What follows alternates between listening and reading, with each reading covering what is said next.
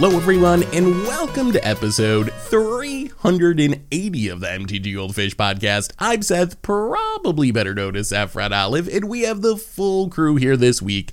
Kicking things off with the owner of MTG Goldfish, Richard. How are you this week, Richard? Hey Seth, doing well. How are you doing? I am doing wonderfully. Gonna be a fun podcast. We're gonna talk about one of my new favorite formats today and a bunch of other stuff. But before we get into that, we got another co-host in Krim. Krim, how are you today? I'm doing pretty good.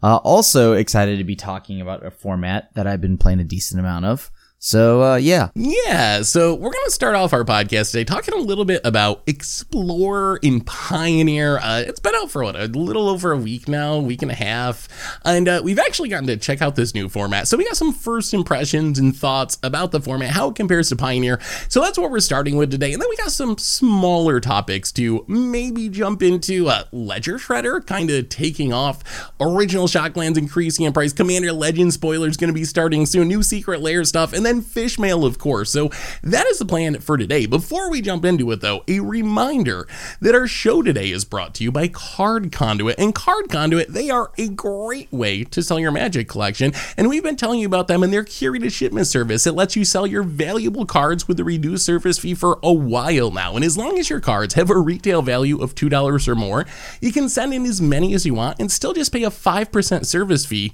And as with all of Card Conduit services, you don't got to sort your cards. You don't got to grade your cards. You get to skip over all those hassles and just safely package everything up and ship it out, and you'll even get a detailed report with the results. So you can check out Card Conduit's curated shipment option as a way to buy list cards with fast processing, optimized prices, and the low service fee of just 5%. And right now, you can even get another 10% off by heading over to cardconduit.com/mtggoldfish. Card Conduit, they're the easiest way to sell your Magic cards. So thank you so much to Card Conduit for supporting the show. And let's talk some Magic, and more specifically, some Explorer. So Explorer, of course, new format on Magic Arena. It is the first step towards eventual Pioneer on Magic Arena. Right now, though, it's a little different than Pioneer. Some cards are missing. The metagame's a bit different. Krim, I know you have also been playing this format. What is your first impression of this new format on Magic Arena?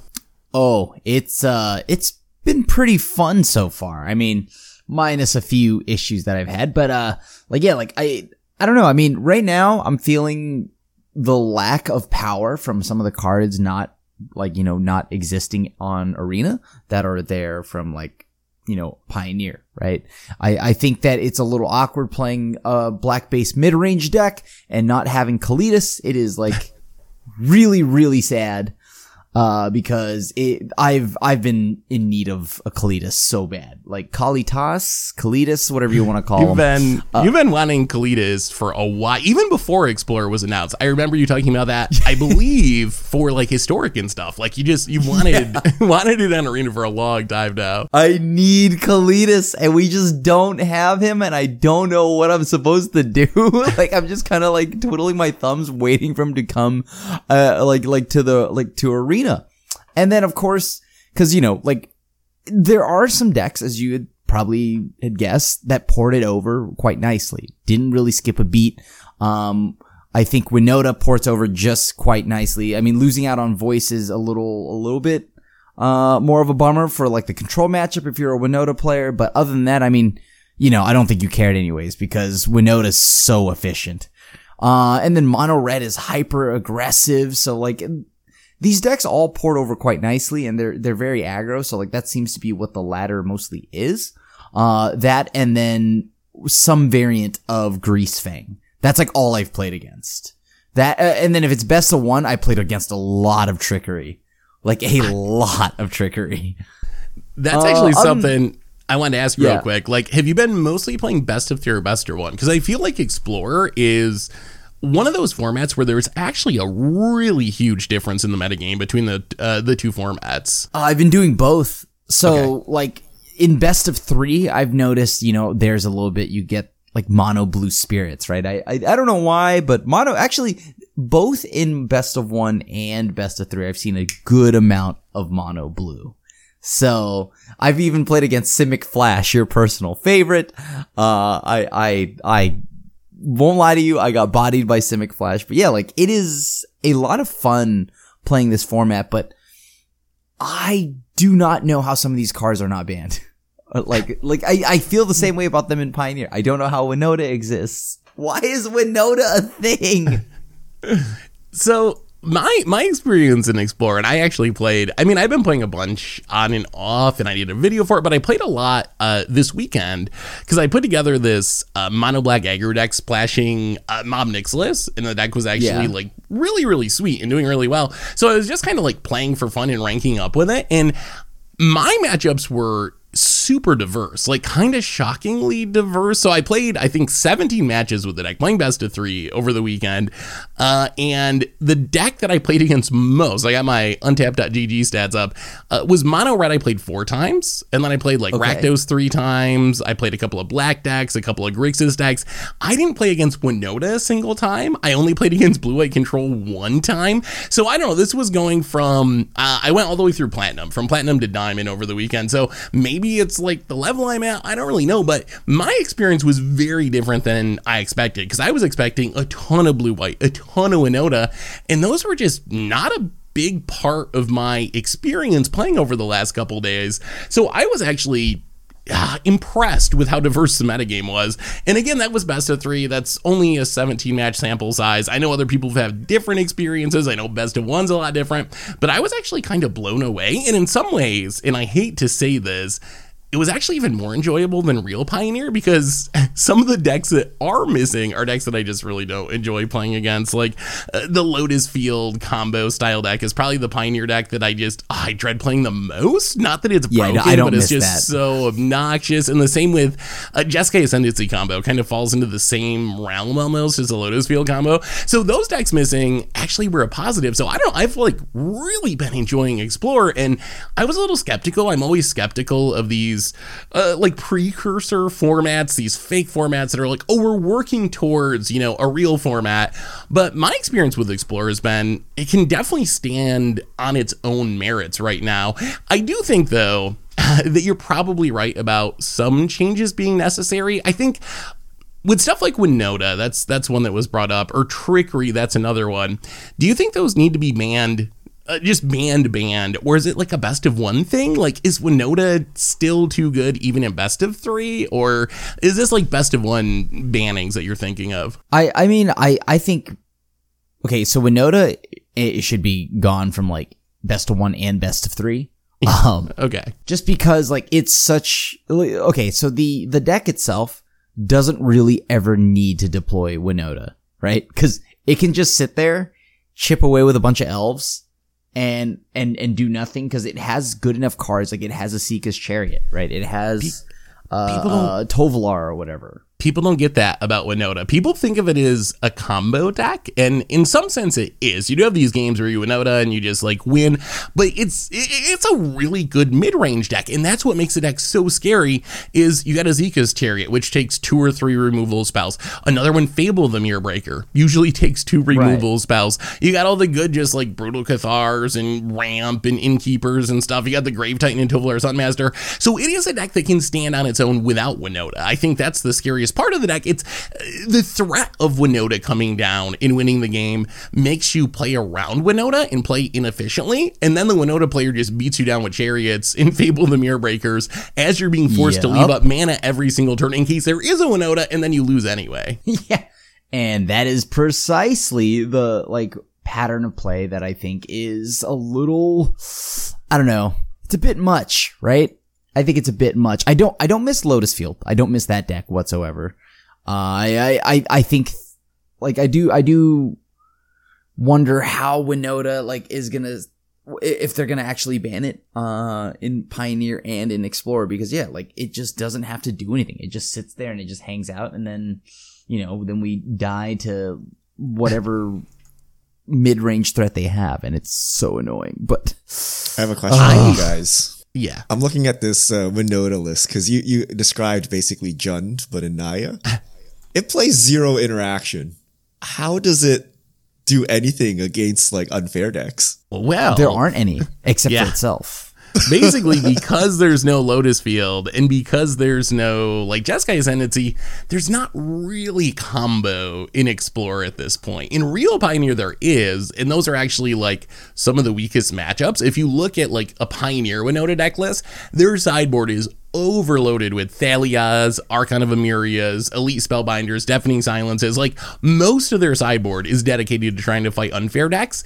In Explorer, you don't have to do that, which I think in some ways makes the deck even better because they can use their sideboards on removal and stuff for other matchups because they don't have to worry about getting comboed off. So I think there probably is an argument for banning Winota in both places, but I would say if you had to choose just one, I think it's definitely even better in Explorer than it is in Pioneer just because of how the metagame shakes out and the metagame difference is there is no combo deck to be the natural foil to this mid-rangey combo deck. No faster combo deck than Winota to punish it for being this mid-range combo deck. So here's $1 million question. Do you want Winota banned or do you want fast combo decks into the format?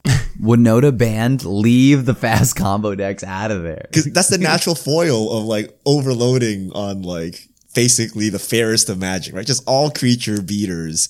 You beat this by just comboing them out, right? Because, you know, like you guys said, I need like 4 removal spells for the Chariot. Got to hold up mana for Winota. Or I could just combo off and kill you and you sit there dirtling. So is combo the hero we needed? I think it is. I mean, I want Explorer to become Pioneer as quickly as possible. That's my goal. Yeah. Like, I'm enjoying Pioneer now, but what I really would enjoy is having full, or I'm enjoying Explorer now, but what I'd really enjoy is having full Pioneer on Arena. So even though right now I like not having to play against Lotus Field and Jeskai Ascendancy, I would ban those. Definitely take those on Arena as quickly as possible, and I do think it would help with Winota, although even with those decks, I think there's a strong argument that Winota could be bannable in full Pioneer, even with those decks. Like, yes, those combo decks help, and it does give Winota a not great matchup, but even with those decks being a part of the meta, Winota is still, I think, clearly just the #1 deck in full Pioneer as well. So I think that it's at least on the fence in full Pioneer as something that could need to be banned. And Explorer, I think you just do it. Just ban it. Like, people are complaining about it. It's not a fun play pattern. It's a fake format anyway at this point, and Wizards already said there was going to be differences between Explorer and Pioneer. So I really don't know what the upside is of keeping Winota around in Explorer at this point. For the fun, of course. Fun. So if you guys, if we do a banning, would you consider Explorer Pioneer Light still? Like, let's say Winota is gone. Let's say, I don't know, Trickery's gone or whatever, right? Like, is it the same format or have they diverged already like 1 month in? Or should they try to keep it and like hope for the new cards to fix it? So on Trickery, that's just a weird arena thing. Like, Trickery is not a deck in Pioneer. I have never once in my entire life played against a Trickery deck in Pioneer. It is purely just a arena incentives thing, and it's a best of 1 thing. I don't think I've ever played against it in best of 3. I'm sure it has happened in best of 3, but it's not really a thing in best of 3. So I think getting rid of Trickery actually would make Explorer more like real Pioneer because it's just this weird quirk of the arena setup. I think Winota, though, it is an iconic deck of Pioneer. And if we're like trying to make Explorer feel as much like Pioneer as possible, I think there is an argument that you just leave it unbanned until you also ban it in Pioneer. Like, I think that would be my preferred outcome is like ban Trickery because that's just a weird arena thing and a weird best of 1 thing.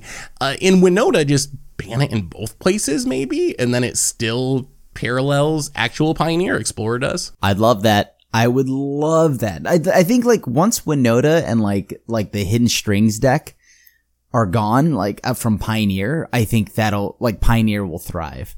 And then on top of that, right now, as long as Winota exists on Explorer, the ladder is so stale. I am honestly having the most fun playing Standard right now. Like, Standard is where I'm at, right? I mean, like, Explorer is still really fun, but like they keep leaving Winota around, and I think like Lotus Field, it'll eventually get to that point where they took too long to ban things in Pioneer and people were getting kind of like down on the whole format. Most likely outcome. Wizards does something, but they didn't think it through. I mean, other options are suspension, which they've removed, right? But you could suspend Winota and then wait for Lotus Field to come back and then unsuspend it. But that just really is a way of like not giving you wild cards. And then are nerfs and buffs on the table? Or is No. Richard. So what you're asking for is historic again, right? Oh, you wait a dirty minute. What if we historic make a player. new set? We'll call it a chemist, okay? And then we'll add some cards into the Explorer format, and we'll okay. But yeah, I mean, I don't think they're gonna go there. That was the whole point of this. But there are ways to try to kind of fix this. And I think a lot of it depends on time frames. Like, are we getting Pioneer and Lotus Fields and the missing pieces in the next 6 months, in the next year? Or is it going to be 3 years, 4 years, 5 years? Like, if it's going to be several years, which is one of the first things Wizards said in an article, and of course I'm hoping that time frame is going to be faster, then I think you have to worry less about the formats diverging from each other at this point, just because it's such a long time frame, and that's going to happen anyway. So I think if we knew we're getting full Pioneer in 6 months, or close to full Pioneer in 6 months or a year, then I think the option of being like, all right, we're just taking Winota off the table for now, like essentially a suspension, and then once we have more cards in the fuller card pool, it's going to be coming back, then I think that's a legitimate plan. But if it's going to be like 5 years or something, then that's makes me wonder if that's the best pathway forward, if it's going to take a really long time. So it'll be interesting. Question for, I guess, both of you, but also mostly Krim. What else are we missing? You mentioned Kalidas. Now that you've been playing this format, is there anything else that, as someone who plays full Pioneer as well, just stands out as like, okay, like if they do anthologies this summer and release some new cards specifically for Explorer, this is what I want in it. These are the really important missing pieces to make this more like full Pioneer. Oh, I mean, you gotta get Spellqueller, right? I mean, Spellqueller, Mausoleum Wanderer, you gotta get the spirits in there. Like, I'm missing even those cards, and yeah, like, there's mostly just, I think it's like on the tempo side of things. I'd like to see a little bit more, like flash threats and stuff like that. Of course, Supreme Verdict is nice. The uncounterable clause of that, as we've seen when it's attached to anything, a sweep or anything along those lines, is always good. And it is sad that we don't have that either. And most importantly, Mutavault. I think Mutavault opens up a lot for aggro decks, and it feels weird to not have Mutavault running around. I never would have thought in the year 2022 though Mutavault would still be like that good.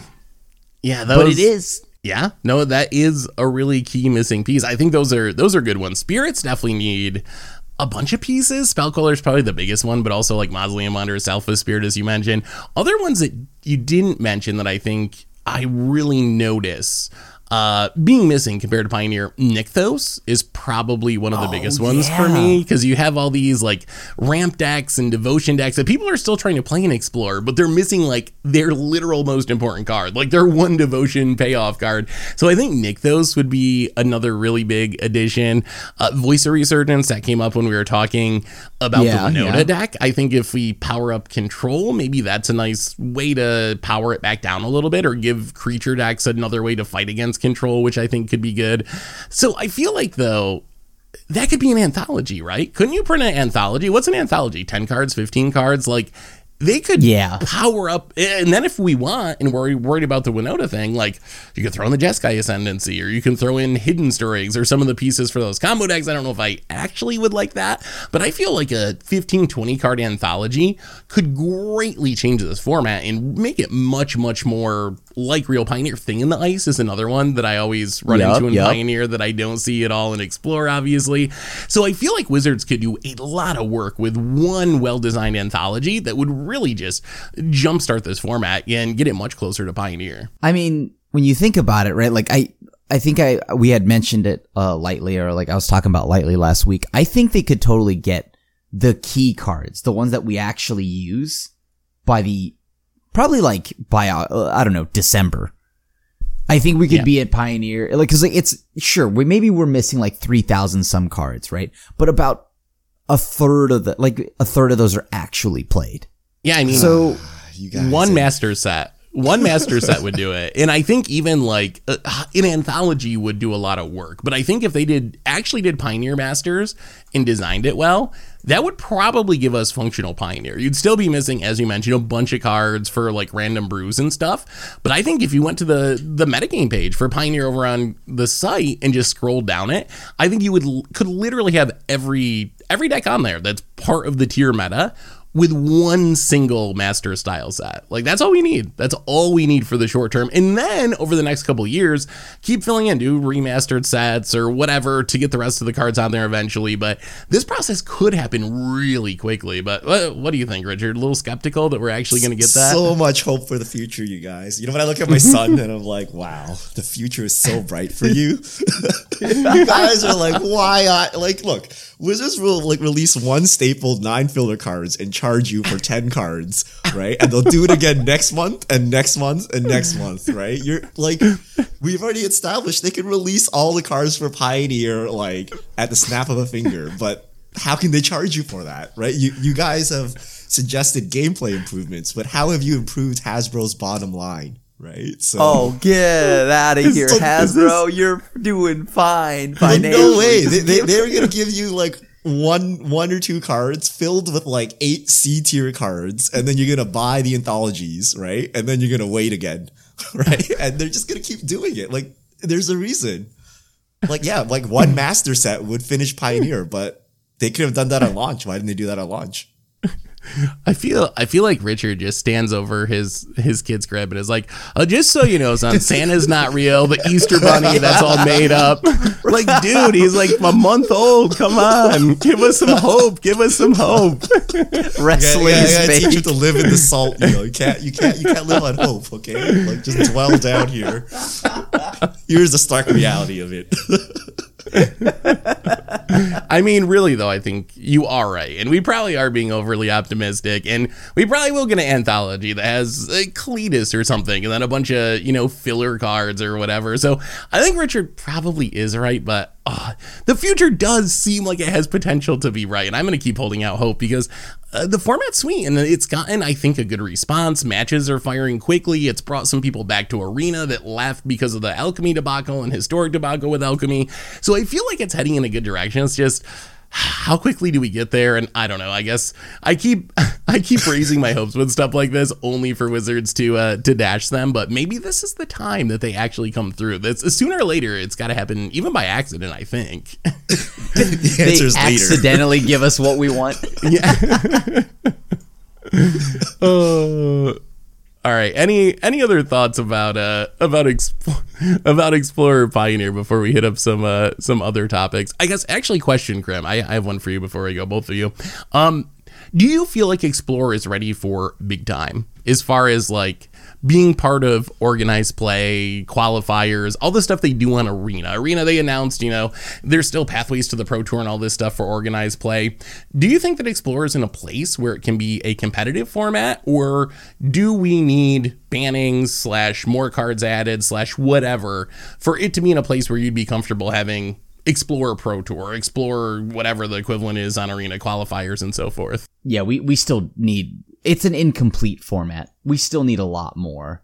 At least so I think. Like right now, it just feels like there's part of a format there and it just doesn't feel like it's all, I don't know, it just doesn't feel like it's right yet. So wait a little bit, you think? Get some more cards and let the metagame develop a little bit more before it becomes an actual competitive format? Yeah, I think we need, like, it's just right now, you can tell there's just chunks of archetypes missing, just plays, like play styles and things like that. It just feels like so many things are missing. So that's why I think we're not ready yet. We're not ready yet for big time, at least Explorer. Let it shine on like standard and all that, or modern and like limited but for right, or like actual Pioneer. But for right now, Explorer is just something that I think can just hold us over digital. Wait, so let's say the next big Arena tournament is happening. So standard will be there for sure. For the other format, would you rather see Historic, Alchemy, or Explorer? Or I guess Historic. Limited. I would rather see Historic, just because it feels like there's more things to do in Historic, right? And there's more ways, like there's more decks and more things that can combat each other. And whereas, I don't know, it just feels like Explorer is not quite there yet. I would take Explorer personally. I think I'm just honestly done with Historic at this point. Like, I honestly don't know if I'll ever play Historic again. Although I do think that Wizards would probably do like Alchemy / Historic or something, or Standard / Alchemy, whatever. Like, I would guess that's the direction they would go. I do agree with Krim that there are things that definitely feel incomplete about Explorer, but I think I would still prefer that on the tournament scene over some of the other formats that have their own set of issues. The other thing I want to mention is I wonder how much of that feeling of incompleteness we have is because we're Pioneer players. I think if you're someone who's used to playing Pioneer and then you jump into Explorer, you're definitely going to notice that you're going to be like, oh, this card from my deck doesn't exist here. Oh, this deck, the whole deck doesn't exist because a key card is missing. But if you're an Arena player who's played Standard or maybe Historic and now you're going to Explore, I don't know if you have that same experience. Maybe you just build Explorer Winota and you don't even really notice that Voice of Resurgence isn't there. You build Explorer Mono Red and it doesn't even cross your mind that Eidolon of the Great Revel, one of the best cards in the Pioneer build, isn't on Arena. So I wonder how much of it's just our perspectives coming from Pioneer to Explorer and how different the perspective would be if you're an Arena only player who's going from Standard or Historic to Explorer. Maybe you don't experience it the same way that we do. Yeah, I mean that's definitely true, right? Like I'm coming from the point of view that I've played Pioneer and with the assumption that this is supposed to be somewhat Pioneer. Right? Like, so I think because of that, I have this expectation, but maybe if, like people that have never played Pioneer and mostly are playing it this digitally or this is their first crack at something Pioneer, like, I don't know. I mean, maybe that's where you can let us know because I think that I'm just not happy because I know what Pioneer could be. Yeah. And I mean, as someone who plays Pioneer, I feel like that too, where it's like, like this is cool, but it's not quite the real thing. When you drink the store brand soda and you're like, that's pretty good, but it's not, classic Coke or whatever. It kind of that same feeling to some extent. But all right. Any other thoughts on this before we hit up a couple other topics? All right. I gotta ask you guys about Ledger Shredder. Ledger Shredder is a card I don't think we put it on our top 10 list, Krim, from what I remember. Maybe it showed up on one of them, but it wasn't a card that we, had at the very top of our list. And in just the last week, it is getting a ton of hype. It went from like bulk rare to being the most expensive rare from Streets of New Capenna. I think the most expensive non-land rare in Standard. People are playing it in Standard. It's got 5.0s in Pioneer. It's been streamed in Modern by various people. I don't think it has any finishes there yet. People are talking about it in Legacy and Vintage. Did we just miss on Ledger Shredder? Is this card just like the truth and we underrated it? Or what do you guys think about this card now that it's really taking off? I see why it takes off in like older formats, right? Like we're talking like Vintage, Legacy, or whatever. I mean, I've seen it get played in some older formats. And that's just because people cast multiple spells in a turn. And getting to Connive is huge. Being able to like go through your deck and loot just every time anyone casts their second spell. Like it's pretty major. It's pretty major. I think, like the fact that at first I didn't have it on the list. I think because I didn't get to play with Connive. I knew Connive was going to be good, but then after playing with Connive, it's better than I thought it would be. And I think because of that, yeah, like the Shredder is even better. Like we'd already mentioned with Powercraft again. This is Tarmogoyf, right? It's a blue Tarmogoyf. That's not a bad comparison, especially in older formats where it's growing every turn. Like it gets big so quick, and it's filling your graveyard. Like which is beneficial in a lot of different archetypes. This card's, it is really, really strong, and Connive has proven itself to just be.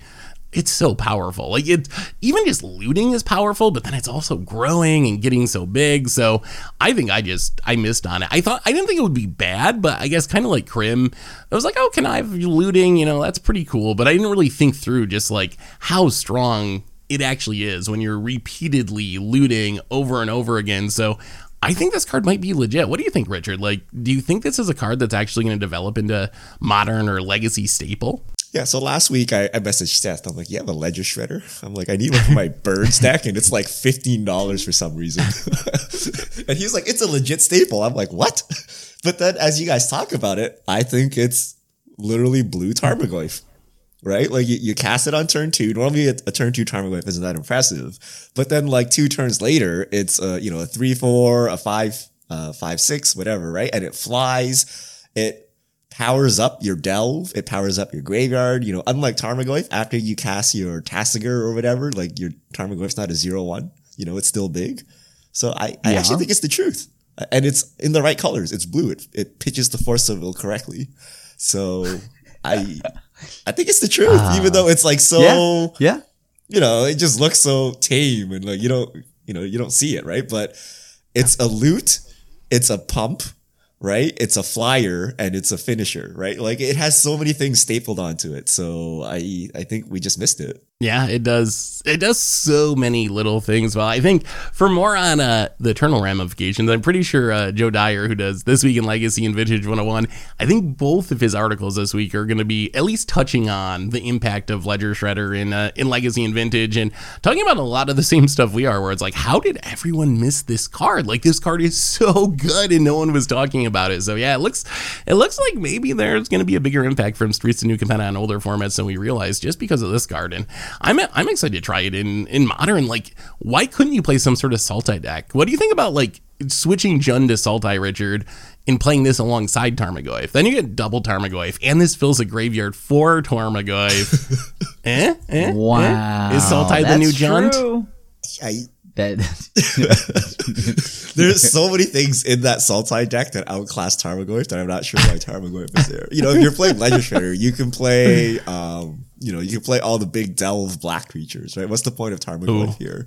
Right? This doesn't get incidentally hated out by graveyard hate. It flies. I actually think, like, what's the point of Tarmogoyf? if you're gonna play this, right?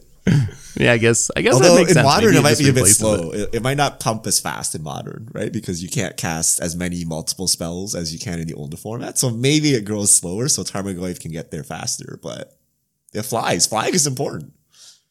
Yeah, it's definitely important. Well, don't sleep on Ledger Shredder. What do you think about Standard, Crib? Any potential there? I've played it a little bit. I haven't seen it a ton. Even in the Connive decks that are built around Rafine and all about playing like Torolf, the train conductor thing or whatever, like playing all these Connive cards, a lot of times those decks don't really play it. Do you think it's just too hard to cast multiple spells in a turn and everyone's like, here's my 3-drop, here's my 4-drop, here's my 5-drop, and just casting one big spell rather than multiple spells? Is that what kind of powers it down in Standard? I do think that it's a little difficult, right? Like you're asking, I don't know, in Standard, I think the thing here is like, how often are you casting multiple spells, right? Like when I look at Standard, it's mostly kind of like clunky threats. It's like mid-range, I play Lolth. All right, that's my turn. You know what I mean? Like you're not doing much more than that. Yeah. I mean, it's already hard enough to flip something that's night and day back, right? Like, and this is exactly why. So I tried wonder if it in someone Tempo. would build around it. Oh, did you? Did you try it in like a Delver shell or something? I'm wondering, like, maybe if you built the deck around it, it could be good. How did it play in an actual Tempo deck? Well, the problem is I don't know how you're supposed to cut, like what you're cutting, right? So I tried in the blue-black deck with, Poppet Stitcher and all of that. Mm-hmm. And yeah, that didn't go as well as I wanted it to. Let's be honest here. I felt like oftentimes, like I had it with Delver, but I had too many creatures and my Delvers never flip. So, I don't know. I think I need to work out the list, but it just felt medium because the spells that you have in Standard aren't like how they are in older formats. So it's not like I get to just sit back on bolts and stuff like that and Thoughtseize. Yeah. I kind of ran into the same trouble, and I didn't, in its defense, I didn't build like a tempo deck around it. I was just like, I'm just going to play this in my 2-drop slot. Maybe, it's a 1/3, it can block, maybe it triggers, and playing it fairly like that and not building around it, It was okay, but not all that exciting. Like, it would loot or connive every once in a while, but it didn't happen very consistently because of what you mentioned. Like, a lot of standard is just tapping out for like this 5-drop or this 4-drop or this 6-drop rather than people slinging multiple cheap spells each turn like you see in older formats. So maybe it just doesn't have a home in standard, although I'm still intrigued by maybe trying to see if there's a way to make a Delver shell out of it or something, at least give it a chance when it's fully powered. But certainly something to keep in mind for basically every non-standard format. I think it's developed, I think, most obviously into a staple in Pioneer in the Greasefang decks, especially the control builds, the Esper Greasefang decks. A lot of those decks are just jamming for those because they got a ton of cheap spells. They're trying to fill their graveyard. So it's taken off there immediately. But yeah, definitely a good card. All right, speaking of cards, I got another little financy question for you. We used to talk about finance all the time in the podcast. We don't as much anymore, but I was looking through card prices this week and noticed something that I found kind of strange, which is the original Shocklands have been really going up in price. I think the biggest example of this is Hallowed Fountain. If you go back to Dissension, Hallowed Fountain used to be like a few months ago, $23 or something like that. It is currently close to $50. So it is basically doubled in price over the last few weeks. And the weird part about this is it's really just that version. Like, people are paying a huge premium. You can get the Ravnica Allegiance version for around $13 still, and I guess it's increased like $1 or something, $2 in that time, but it hasn't increased massively. Is this the start of players valuing the original printing of Magic cards? That's not something we've ever seen before. I know, like, in the world of books or sports cards with rookie cards or whatever, there's a really huge premium that's put on the first printing of something, the first time this card had come about or this book had come about. Or is Magic heading that direction? Like, now we get so many versions of cards and there's so many crazy promos, so many different printings. Are players just like, I don't know, checking out of all that? And like, you know what the most bling version of a card is? It is the first time they printed it. I don't care if it's non-foil. I don't care if it doesn't have any crazy art or border, but like, that is the best version of this card. What do you think of this increase in Shockland prices? Like, they're going up across the board. Is this the start of something, or is this just Shockland weirdness because they're very popular cards? I think this is just Shockland weirdness. Although I looked at like cons, like fetches, those are also like $50-$60 now. So, but I don't know. It feels like it's just Shockland weirdness right now. Yet I don't know why. Yeah. Well, actually, no. Original Shocks have always been kind of pricey anyways, though. Even after all the reprints, they've kind of just always been super pricey. Yeah, I mean, they've always had a premium compared to the cheaper versions, that's true, but the premium has grown quite a bit. The weird thing is, like, we don't really see this with fetch lands. Like, if you go to, like, Zendikar fetch lands, the first time they printed the fetch lands, those are actually cheaper, I think, than their Master Set reprints, or, like, roughly the same price as, like, the Modern Horizon reprints. So we're not seeing the same thing there. I don't know if with Shocks, I don't think they've ever been reprinted with the original art. I don't know if the art is the thing that makes them different, because like if you go to Hallowed Fountain again, the Return to Ravnica version, different art, Ravnica Allegiance version, the Secret Lair versions, all these different versions, Expeditions, they all have new art. So maybe it's like original printing with unique art that hasn't been reprinted. That's part of it. What do you think about all this, Richard? I don't know. Like, are we at promotional overload, so then the safest bet is to buy the original? But I can still see like Wizards decides to print the most epic Secret Lair for Shocklands and people flock to that one. So I'm not sure how wise this is, right? But I don't know, like, there is only one first. This is first, and it will never be replaced. But do people care? Like, are you willing to pay a premium for that, or would you rather just buy the newer, blingier Secret Lair foil etched neon pink whatever Hallowed Fountain for like half the price and be probably more blingy? So I feel this is just some weirdness, but maybe Seth is right. Maybe this is the start of a new thing, but I don't know. Like, yeah, I don't know either. This is like medium border, whatever this border is, right? Not quite old border, but this border is not made anymore either. So Yeah, I'm not sold either way either. Like I'm not sure if this matters or doesn't matter, but it definitely someone must be buying them, because even outside of Hallowed Fountain, like pretty much across the board, the original printings of the Shocklands have just been ticking up in the last couple of weeks. So definitely curious, something to keep an eye on. But yeah, I don't know. Interesting at least. Anyway, I got a question for you, Seth. go ahead. Is this the safest card that we'll see play forever? Like, is there another card you can think of that we'll see play forever? I guess modern forward, I guess. I mean, fetch lands maybe, although fetch lands, maybe you could argue there's some banning risk, or at least I don't think there's a high banning risk, but compared to a shock land, there's probably slightly higher risk of a banning. But I think that as far as cards that you can guarantee jump 10, 20 years in the future and they're still going to be seeing play, like the shock lands are about as good as it gets for modern legal cards. I think I can't think of anything else on that level. Like 10 years ago, maybe you'd say Tarmogoyf or something, but we were just talking about Tarmogoyf is like not a thing. Tarmogoyf. Yeah, like yeah, I don't know. Can you guys think of anything else that would be on that level? Is like it's guaranteed to still be seeing play 10 years from now? I can see this being other Powercraft. lands? That's the thing I'm scared of, right? Like, I can see this card being Powercraft. Like What does one power life creep or on something, shocks? or Oh God. or yeah, some even less of a drawback than 2 life to have it come into play untapped. I mean, I guess that is a possibility. Like Triumphs have a ridiculous amount of text on them. I know they come into play tap, but Wizards is willing to put a lot of text on land, so maybe we could see something that was even more power craft. Or I guess a big one would be the legendary dual lands that people have talked about or asked for forever for Commander as a way to get around the reserve list. Maybe that would power creep them. So I guess it's not impossible. Because you would still need to play your shocks if you have legendary lands. I mean, these have been around for what? Ravnica was 2005, 2006.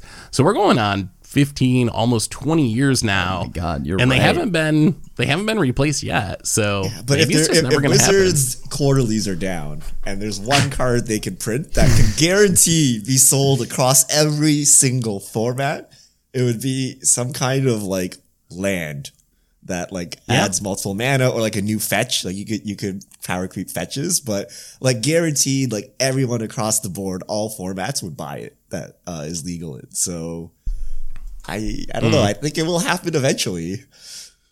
Yeah. No, yeah. I mean, I guess that is true. Land sell sets, and making a better shock land, that's going to sell a lot of product if that's Wizards' goal. So yeah, maybe you're right that we will see it eventually. Although at this point, they seem happy to just keep cashing in on the shocklands. We know they have like the Infinity Outer Space shocklands coming up this year, so Those are sweet. maybe they're not in a big hurry to displace them because they're still being able to profit off of the current versions. But eventually, yeah, I mean, a better shock is not impossible. All right. That's gonna be so sweet if they. I got another one for you. We got some new Secret Lair news. We have new packaging for Secret Lair drops. I don't know if you've seen this. I'm curious what you think. So Secret Lair has gotten some criticism for being pretty wasteful, being shipped in some massive boxes on occasion, even though you're only getting like 5 cards. I think the Fetchland one was like a classic example of just this massive box, and you open it up and there's like a couple pieces of cardboard in there. But they got these like slim, almost envelope looking packaging now. What do you think of this new packaging? I mean, they should have done this a long time ago, right? From what I remember, right, like I think so. Like at the first Secret Lair, it was just like a lot, and I mean a lot of unnecessary, like just stuff. Like there would just be plastic everywhere, boxes everywhere, wrapping for this box, and all of it just was not needed. However, now it finally feels like okay, this is how they probably should have packed it to begin with. Yeah. Yeah. I mean, every time I look at an Apple product, I don't understand. Have you seen like Apple packaging? It's like the hardiest, like biggest waste of space ever. And it's like very impressive, but it works, right? Like Apple sells so much stuff. And that's the thing Wizards was going for, I guess. Same with like Pokemon cards. It's like half of a Walmart aisle for like one card. Yeah. But, this is the Amazon minimum packaging, because when I get my packaging, it fills up half my recycle. And I'm like, wow, where did I put my real recycling this week? So I like this, right? But I wonder how like just regular people deal with this. Like if you are, a 10-year-old kid and you get this as a birthday present, like, is this cool or would you rather have the big box, right? And I would hope this is cool because I'd rather save the environment, but there's a reason why we have this weird retail packaging. Hopefully this is like one step further of getting that gone. And hopefully the cars don't come damaged. Remember the last time they did this with Modern Masters and the boxes? Yeah. Right? So hopefully this is actually good and like your car doesn't come bent in half as it went through the mailer or your corners are frayed or whatever, right? So crossing that this is good, but this helps the environment and, just helps with the hassle of dealing with the recycling and all of that. So I like it. Yeah, I forgot about that. Modern Masters 2015, I want to say 2017, they had those like cardboard packaging that had all kinds of issues. And I applaud Wizards for trying it and trying to do the best thing for the environment. But boy, those cardboard packages didn't work out. People could open them and take cards out and reseal them, and they were damaging cards. Yep. These though, I like these, especially for Secret Lair. I know if you go to Walmart or Target or whatever, there's massive packaging. You'll have like a single booster pack in a box the size of like a hardcover book, like just massive. I think maybe for retail, that's just what you got to do, even though it kind of sucks. But you're trying to like catch people's eyes. They're walking through the checkout line. And one of the ways you do that, I guess, is make your packaging really big. So it's still not great for the environment, but I can see why with something like that, they have the bigger packaging. Secret Lair, though, you're ordering them online. You don't got to catch anyone's eye. Like what's catching people's eye is the website or Wizards tweeting about it or is showing up on, a video or whatever.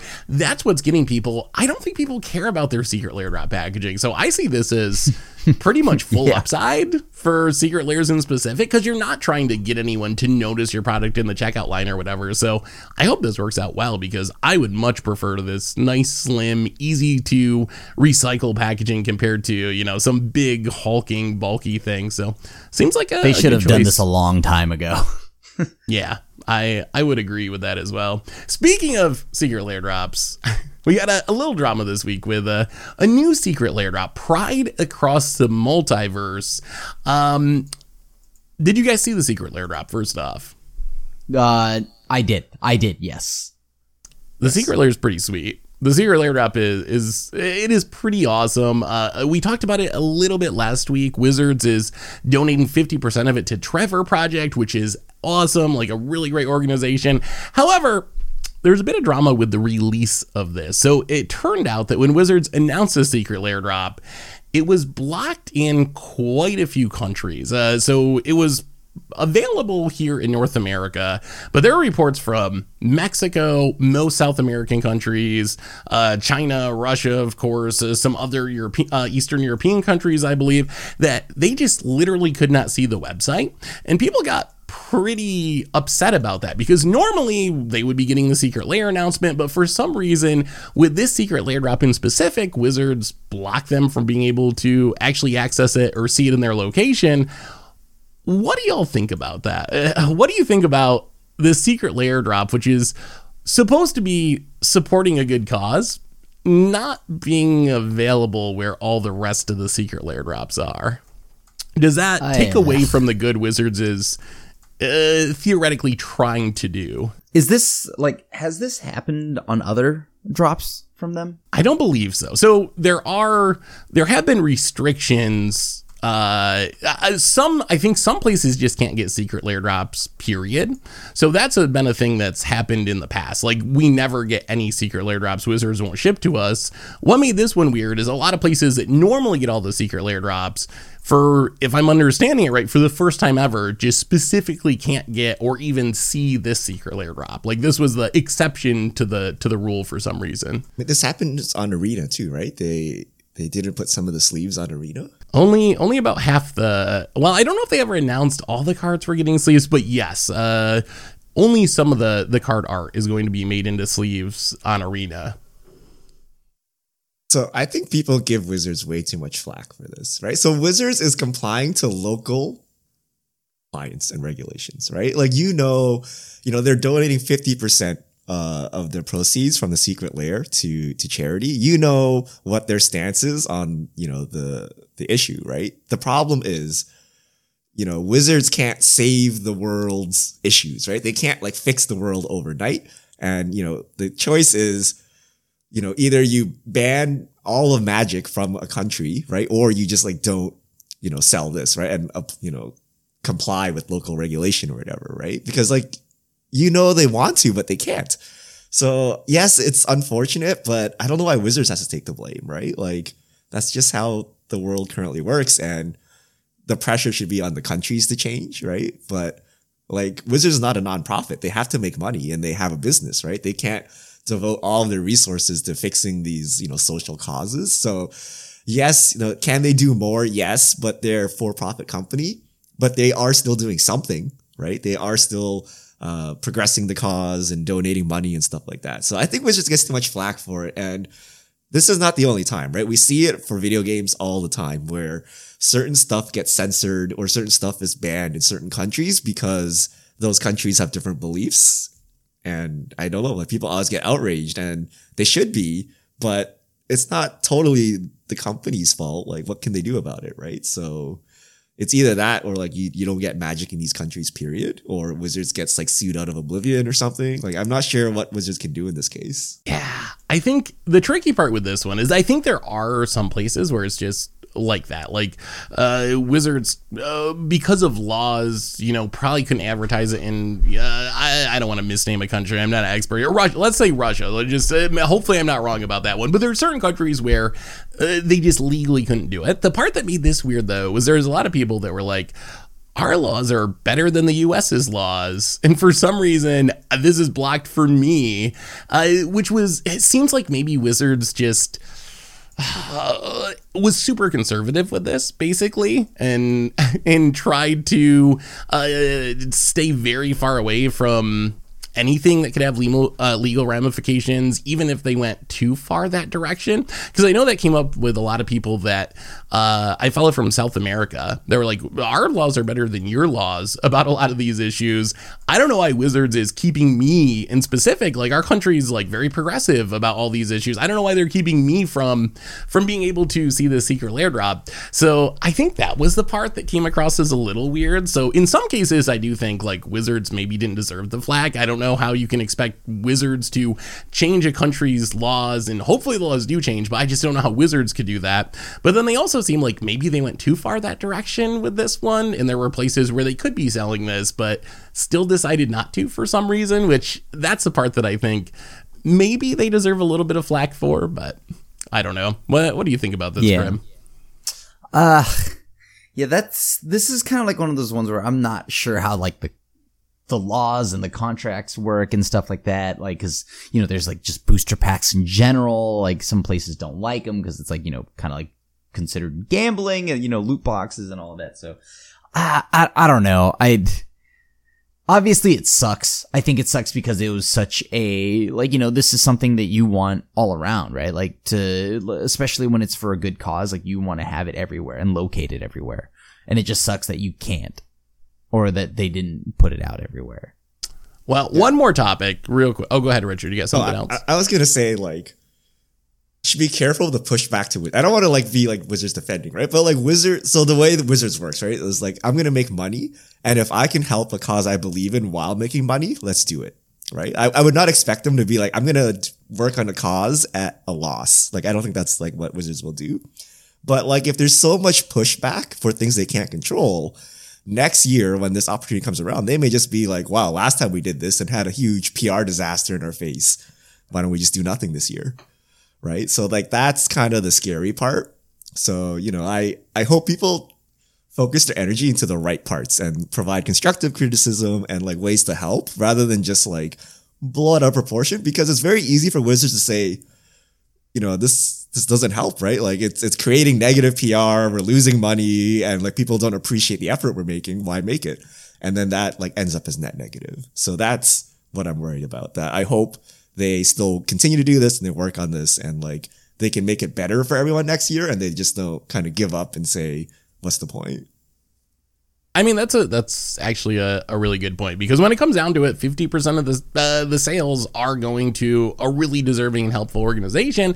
And even if things didn't go perfectly, it would be a bummer if the reaction from the community to discourage Wizards from doing that. Because you're right, the other option is we release the secret lair drop and just put all the money in our pocket, and then none of the money goes to Trevor Project. So I think it is definitely a interesting balancing act. And I do applaud Wizards for trying to do something, even though maybe it didn't go absolutely perfectly, all the way around the world, but at least they did try to do something, I guess. But an effort was made.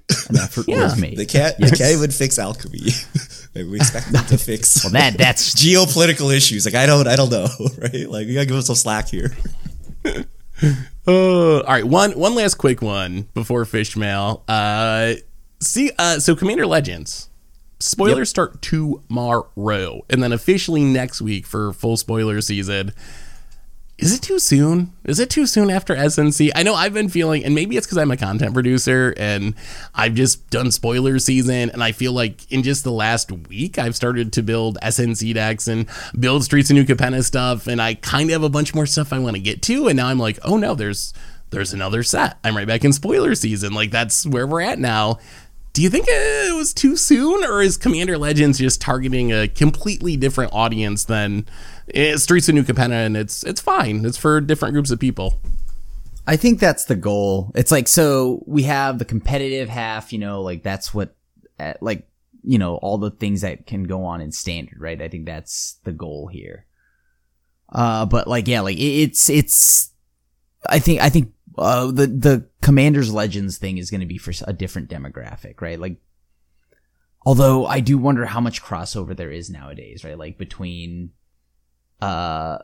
between Standard and Commander. I was going to say that too. Like a few years ago, the argument of like, oh, Standard sets are for Standard and Commander Legends is for Commander.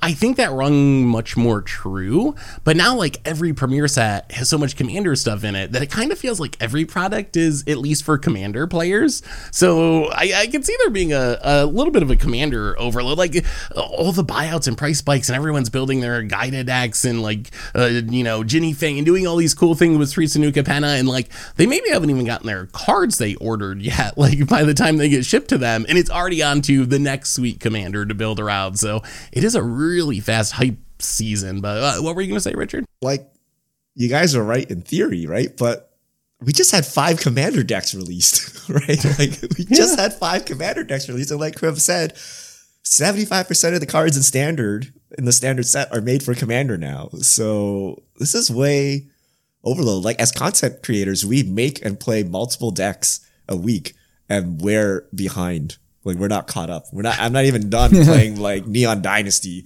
And here we are, like CLB, right? So I think it's way too much. And I think Wizards will see it in their sales. I think this set will cannibalize into SNC or the other way around. I think, they'll get like less sales because like people are still building their, Giada deck. They're still buying Angels. Who has time for pre-orders of CLB, right? Like, how much money do we have to spend, right? Like, you can only play and if you play like once a week or once every couple of weeks, like you're backlogged months on product, right? So I don't know how you can play all these Magic cards.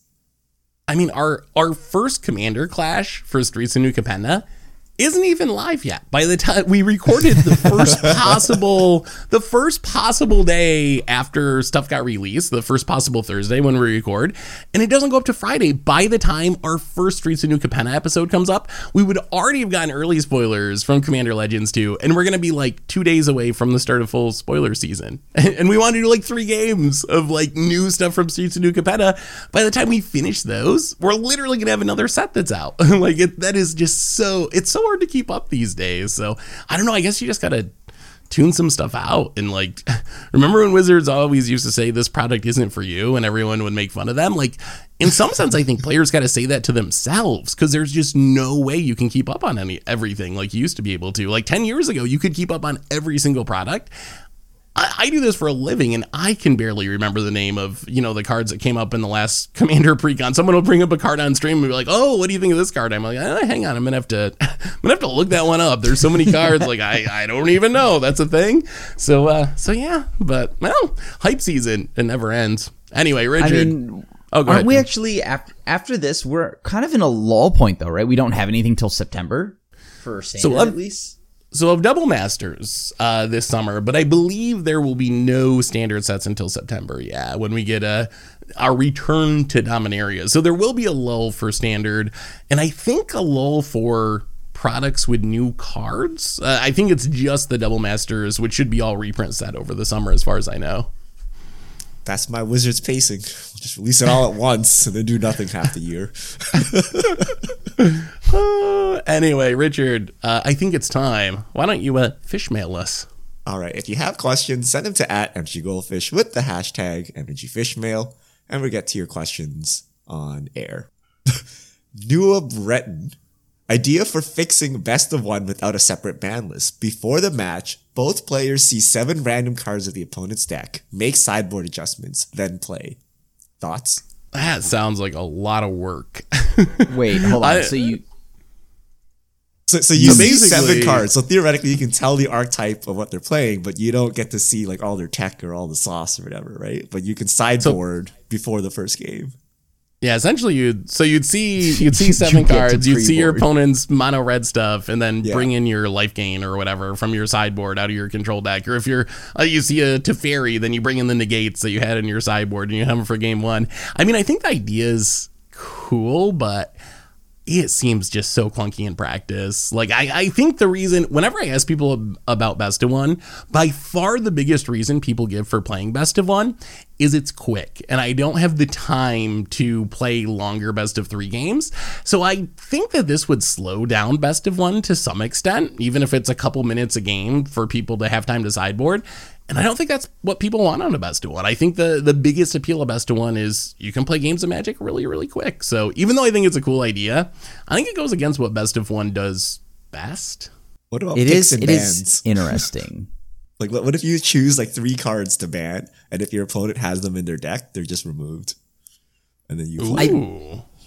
I think that would be cooler if we were doing something like a tournament where you would bring 3 decks, and I know of these 3 decks, right? Like, and now it's up to me to like figure out like, okay, well, I present to you 3 deck lists and like Hearthstone, right? And then I think that's an interesting way to go about it, but I don't know about this. This one does seem like a lot of work. I feel like that plan would just wreck some decks. Like, could you imagine you play against like, is it Phoenix? And you're like, Thing in the Ice, Arclight Phoenix, Stormwing Entity, and you're left with just a bunch of like. You gotta diversify. You can't play forums. You would definitely, you'd have to build different decks to get around it. That would be a cool like. It would be a cool tournament. I would love to watch a tournament for that, but I don't know if I would like it as my everyday Magic or not. Probably not. Caboose 238. Alchemy hasn't taken it far enough. Isn't it weird or fun or compelling enough? I want Yogg Saron like effects or Scramble Verse. Am I alone? Wait, what's Yogg Saron? Is that the one? So Yogg Saron is a Hearthstone card where that card's so sweet. It is sweet. It is very sweet. Every like spell you cast has random targets, and it generates a bunch of random spells equal to like how many spells you've cast this game. It's like a huge finisher. Actually, when I played Hearthstone a little bit, I played Yogg Saron just because I thought it was so much fun. But ETBs, and you cast a random spell with random targets for each spell you've cast for the game. So normally it's just this huge, you never know what happens. It could be good for you, it could be bad for you, but it's just like 2 minutes of animations and things dying and triggers going off, and it's wild. It like looks, it's probably the perfect stream deck because it just looks so cool. I don't think it's actually like good for competitive play, but I guess for a format like Alchemy, I would like to see more effects like that. Like, it's already digital only. It's already not quote unquote real Magic that they're playing in a Pro Tour or whatever. So why not embrace it? Go all the way. I don't know about Yogg Saron in specific. I think Hearthstone players ended up hating that card. So I think I loved Yogg. Yogg was great. I mean, I've also died to my own Yogg numerous times, so it's pretty damn funny, actually. That's part of the fun. You never know. But yeah, I would like to see Wizards Really go do. even further. I do agree that a lot of the alchemy stuff we've seen so far has been tamer than I expected. When I heard they were doing alchemy, I expected Yogg-Saron type stuff and just like over the top craziness. And so far it's been like, I guess kind of that mechanic wouldn't work in paper, but it's pretty close. So I don't know if they're going to do it. Go all the way. The technology's not there, Seth. Actually, you're joking, but I think that's actually probably true. I don't even know if that's a joke. They might actually not have the the technology for it. But I agree. I think they should go. So they tried to make the cards like kind of mimic paper, but then no one liked it. And it like backfired, so they might as well just go all out and like go full digital only and go crazy with the effects. But like if I were to play like one game a day, I want my game to end in a Yogg-Saron. So I mean, it sounds good, right? So hopefully they just go. They're like, okay, we give up on trying to appease standard players. We'll just go nuts and try to get the Hearthstone players with these type of cards. So I like that idea. All right, that's all the time we have for Fish Mail this week. Thank you to everyone who sent in questions. If you have questions, send them to @MTGGoldfish with the hashtag MTGFishmail, and we'll get to your questions on air. And I believe that brings us to the end of episode 380 of the MTG Goldfish podcast. So Richard Crimp, thanks for hanging out. Thanks to everyone for listening. Thanks to Card Conduit for supporting the show. And we'll be back next week to talk about Commander Legends 2 spoilers and whatever else goes on in the world of Magic. So until then, have a spectacular week, everyone. And this is a crew signing out.